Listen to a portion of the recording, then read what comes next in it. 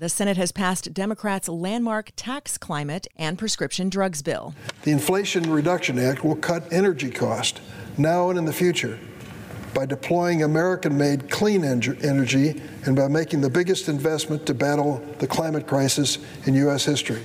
And I'll talk with Crain's commercial real estate reporter Danny Ecker about how the city has added a twist to its Invest Southwest initiative to further promote development in under-resourced areas. It's kind of a little bit of a inside baseball, hard to follow change in the process, but the point of it is that the community is going to be involved in the vision portion of this at a much bigger level at a much earlier stage. I'm Amy Guth, and this is Crain's Daily Gist for Tuesday, August 9th.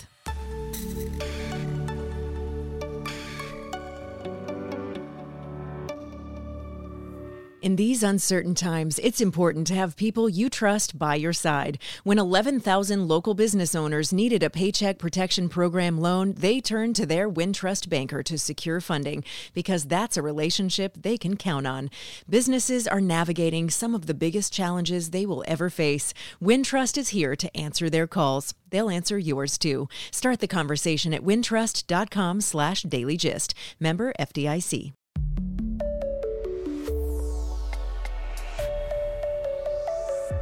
The city has added a twist to its Invest Southwest approach, reconfiguring the process to spur development in under-resourced corridors. Joining me now to talk about that is Crain's commercial real estate reporter, Danny Ecker. Danny, welcome back. Hey, Amy, how are you? I'm well, thanks. So tell me about this new twist to the Invest Southwest program. So a quick rehash of what Invest Southwest is. This is the initiative that Mayor Lightfoot launched early in her administration. It was sort of the overarching banner to spur economic development and real estate development in commercial corridors in blighted neighborhoods on the south and west sides, saying, okay, we are going to channel $750 million worth of resources over the next several years to, focus on incentives and setting up a much more formal process to really try to catalyze new development in commercial corridors that really just need public investment and an extra hand to kind of get going because these areas have seen decades of disinvestment. So that has been in play now for a little over 2 years. Every few months, they would put out a few more RFPs to say, hey, we've gathered some feedback from the community. Here are the next sites in these specific corridors that we want to target. Hey, developers, what ideas do you have? Submit your bids and your designs of what you might do here. They pick one, and then they go and try to get them off to the races. That's what's been happening. So what's new is that the city has now issued for 2 new sites. One is in Woodlawn and one is in East Garfield Park. Instead of an RFP, it's an RFQ, a request for qualifications instead of for proposals, where they're taking a step back and saying, look, we have had some feedback from developers who, by the way, we need to be really careful with because we're trying to get them to invest in some of these areas. We've had a lot of feedback from developers saying that they're spending a lot of money and time putting together these proposals for these sites. And if it doesn't go well, that's a lot of resources they've thrown away. So they're saying, let's step back and at least get a pool of developers that are qualified and a pool of architects that are qualified for these projects. Then we'll kind of let them look at each other and say, here's our short list of developers. Here's our short list of designers. You guys look at each other, figure out who you want to dance with. Then we'll go to the community and say, all right, what do these corridors need? And then they'll come up with an idea that they'll pitch, which then the city will choose a winner. So it's kind of a little bit of a inside baseball, hard to follow change in the process. But the point of it is that the community is going to be involved in the vision portion of this at a much bigger level at a much earlier stage. And I think what that tells us really is that it's so hard, and I think that's what Invest Southwest has shown, it's so difficult to get consensus among community members in a neighborhood about what it needs and what it needs first out of what it needs. And I think that the city has certainly prioritized this and has learned from the first couple of years of Invest Southwest how to perhaps tweak that process and hope to make it better because, again, they need to make sure that they're not discouraging developers from wanting to participate. The community piece is really important. You noted in your reporting there was a project in Auburn Gresham along 79th that kind of ran into some resistance from the community because it really wasn't what the community felt like needed to be there. Yeah, that was the case study that Maurice Cox, the planning commissioner, cited, that Auburn Gresham was really an example of what they want to avoid, which is that they went through this whole process. They selected a development team, and then they went to the community and they said, hey, here's what they like to build. And a lot of vocal residents were saying, wait a minute, we don't want that. We don't need more affordable housing here. We want more commercial development. That's what this corridor of 79th Street in that case needs. So they had to effectively start over and redrop their plans, which again is more time and money, and that's precious when you're dealing with community developers in these areas. So we are seeing it with some other Invest Southwest projects. They're on their way to development. They're getting city approvals. They've helped developers that don't have a lot of exposure get connected with higher profile firms and other architecture firms. So I think those aspects of it are really helping. And, I think that they're just trying to fine tune this process so that it's more sustainable and more effective. Yeah, definitely reasonable. How many projects have happened so far? There were 10 Invest Southwest RFPs that went out. The earliest ones that were issued about 2 years ago, they've gone through all this community review process. We've seen a project in Englewood already start going through and getting city approvals. There's complex pieces. That's really what the biggest challenge is for these developments, is the complexity of the capital stack, how many different sources of funding they need to be able to make one project work, including different kinds of equity, different kinds of debt, plus the incentives such as TIF money, low-income housing tax credits, new markets tax credits. There's all kinds of pieces that all have to line up together, and that's what the city is trying to do, is really handhold developers through this process and really grease the skids for them to move through. So we have not yet seen those first Invest Southwest projects really break ground and really get going in a big way yet, but that's close. And so the two new RFQs that are kind of the newest piece of this, it's a collection of properties, really. So one is a group of city-owned sites around the CTA Green Line Kedzie Station, and then in East Garfield Park, there's another series of parcels along 63rd in Woodlawn. What's the vision for those two zones? That's a noteworthy difference, is that, with Invest Southwest, they were kind of looking at commercial corridors and saying, okay, where's the missing tooth in the smile? And saying, all right, how do we fill in this one site? Well, with these, they're saying, how do we create the commercial corridor? These are not existing places that are really, pedestrian hubs, but they are, within range of areas where there has been some investment. So, for example, in East Garfield Park, you have the Hatchery, which has been a pretty successful food and beverage incubator that's just steps from the Kedzie station. And this would be 3 different sites kind of straddling Kedzie right around that L stop, and could have 3 different properties that would be built there. In Woodlawn, you're just less than a mile away from where the Obama Presidential Center is going up. And you also have the 63rd Street and Cottage Grove L stop there. So there are anchors that are nearby, and the one in Woodlawn is, again, I think they're talking about potentially 6 buildings. So these are more ambitious projects, which again makes it even more important to have community input very clear and established before anyone, starts pitching a vision for what this should be. Yeah. And both of those are in TIF districts, correct? Both of them are in TIF districts. So the city is in the process right now of extending the life of both of the TIF districts that encompass these. The incentives like TIF are crucial. These projects really don't happen without public investment. So the next step here is mid-September. The responses, we'll kind of know more about the RFQs. And then what's the timeline beyond that? So the planning department is hoping that they can, after they shortlist the developers and the architecture firms, they're hoping that they can have the proposals vetted and pick a winner or winners by the end of the year. After that point, they would then, the winners would then go through, going through city review process and applying for incentives and other credits. So, we would probably still be at least a year until we would have work getting done on anything here, but this is the beginning of a process they hope will lead to the establishment of new commercial corridors that are kind of in the path of development of other areas of town. And as for that community involvement, or if, there are maybe developers or architects who are interested, what kind of resources are available for them to maybe get involved in this process at this point? So there's a couple pre-development information sessions coming up in August and mid-August.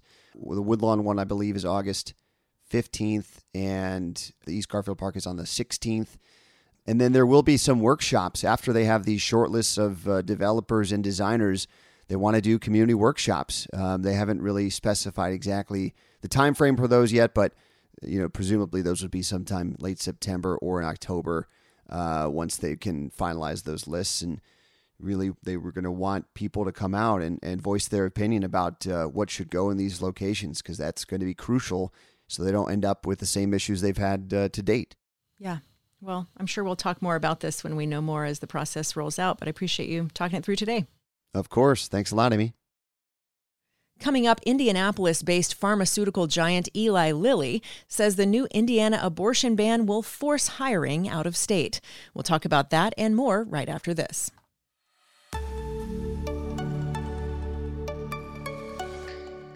Here's a great way to stay in touch with Crain's Daily Gist. Subscribe to the Crain's Morning 10. It's our daily newsletter featuring the 10 biggest stories of the day. To subscribe, visit chicagobusiness.com/morning10.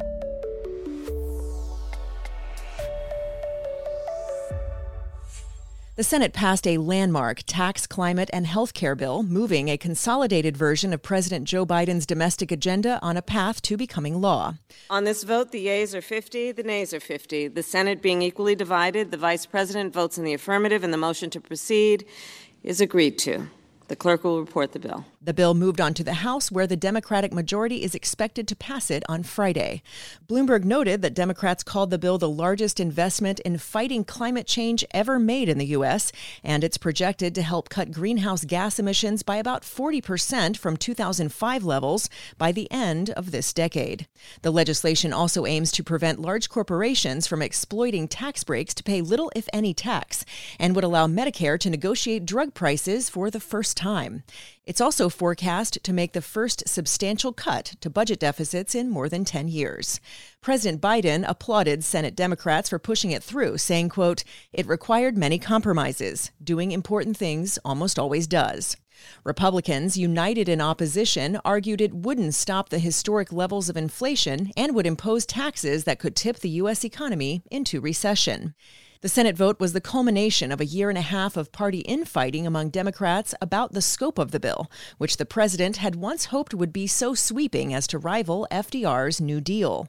But though trimmed from its original $6 trillion price tag to one of around $437 billion, Bloomberg noted in reporting that the bill will nonetheless be a cornerstone achievement for President Biden.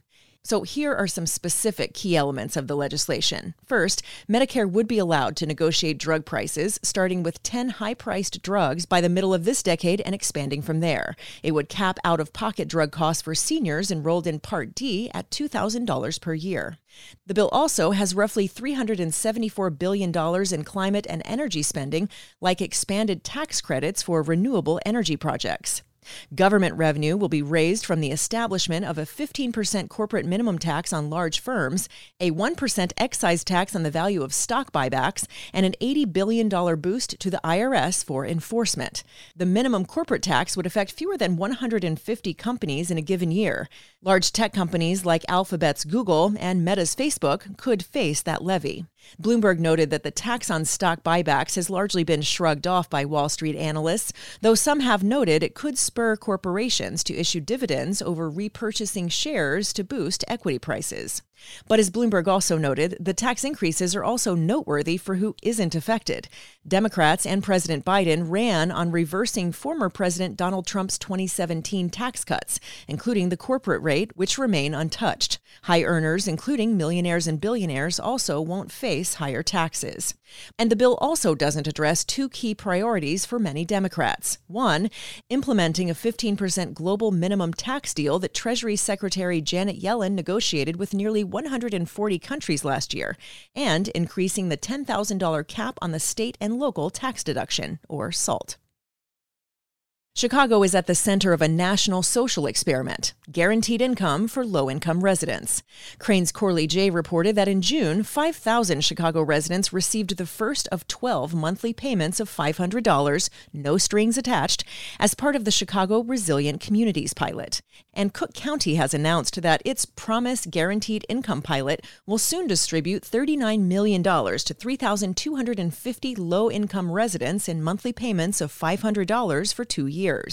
According to the University of Chicago Inclusive Economy Lab, which plans to measure the impact of both pilots, together the pilots represent the largest investment in unconditional cash assistance in a single metropolitan area in the U.S. The programs are funded by the Federal American Rescue Plan. Jay also reported that the U Chicago Economy Lab will give participants the opportunity to share their experiences, planning to conduct impact evaluations that aim to understand impacts across things like financial stability, long-term economic mobility, well-being, and mental health. That according to Carmelo Barbaro, the lab's executive director. Audra Wilson, CEO of the Shriver Center on Poverty Law, told Crain's that these monthly income programs give people the freedom to use the money in ways that best benefit them instead of being stuck inside the narrow constraints of other aid programs like the Supplemental Nutrition Assistance Program, or SNAP, or the Temporary Assistance for Needy Families Program. Jay reported that in 2019, Stockton, California became the first in the country to conduct a guaranteed income pilot, distributing $500 for 24 months to 125 residents who lived in neighborhoods with a median income of below $46,033. Key findings showed that recipients were healthier, with less depression and anxiety, and the monthly payments reduced month-to-month income fluctuations as well as enabling recipients to find full-time employment. The program also found that once basic needs were met, the capacity for goal-setting and risk-taking were created. Jeremy Rosen, director of economic justice at the Shriver Center, said, quote, "We've heard this narrative from people who oppose these things, that such payments would, quote, keep people from working, that they would keep people mired in poverty, that they wouldn't help families advance." And he said, what we saw was, in fact, exactly the opposite. Co-working company WeWork said offices were 72% full at the end of the second quarter for the first time, matching the occupancy rate from before the pandemic in late 2019. The occupancy rate, which is the percentage of its total desks that were rented out, dropped dramatically during the first year of the pandemic when many tenants canceled their rental contracts and decided to work from home. That metric hit its low point of 46% a year later. Bloomberg reported that the company pitched a turnaround story when it went public last year in a blank check merger. Bloomberg reported that WeWork's buildings have slowly filled back up, and management has maintained that more customers are drawn to its flexible office space offering as they attempt to figure out long-term real estate strategies in a new world of hybrid and remote work as the norm. It now has 62,000 subscriptions to its All Access Pass, a product that allows customers to book space for shorter increments of time. But occupancy aside, the second quarter performance was less rosy. The co-working company had $815 million in sales, missing an average of analysts' estimates compiled by Bloomberg of $821 million. The company continues to lose money and is narrowing the gap more slowly than predicted. Last quarter, it reported a $635 million loss when analysts expected $479 million. Its loss in the second quarter is wider than the first quarter's $504 million. But still, as Bloomberg noted, the company is working on taming its once high levels of cash burn. In the first quarter of 2021, WeWork lost $2.1 billion, hit by the shockwaves of the pandemic and due to a hefty settlement payment to its co-founder and former CEO, Adam Neumann. The company has also reportedly looked to expand its software offerings. In April, it said it would start selling tech tools to help companies manage their workers and their physical spaces. On Friday, Indiana became the first U.S. state to pass anti-abortion legislation since the Supreme Court overturned Roe v. Wade. About a dozen other states had so-called trigger laws pre-approved by legislatures to go into effect in the event that Roe v. Wade was struck down. Now, Eli Lilly, one of Indiana's largest employers, said the state's newly passed restrictions on abortion will force the drug maker to, quote, plan for more employment growth outside the state. A growing list of companies, including Citigroup, Apple, Bumble, and Levi Strauss, among others, are offering benefits for reproductive care services in states that have imposed abortion restrictions. But Bloomberg noted that Indianapolis-based Eli Lilly's announcement marks a major escalation by a multinational company that employs 10,000 people in Indiana, where the drug maker was founded in 1876. The company said in a statement, quote, "We are concerned that this law will hinder Lilly's and Indiana's ability to attract diverse scientific, engineering, and business talent from around the world." The statement continued, "Given this new law, we will be forced to plan for more employment growth outside our home state." Eli Lilly reported $6.5 billion in second quarter revenue and employs more than 37,000 people around the world. Indiana's abortion ban goes into effect on September 15th, and polls consistently show that a majority of those in the U.S. support the right to abortion access. And some Republican Party strategists are urging less restrictive local laws amid signs of voter backlash. Voters in Kansas, a state won by former President Trump by nearly 15 percentage points in 2020, rejected amending the state constitution to allow the state legislature to restrict abortion.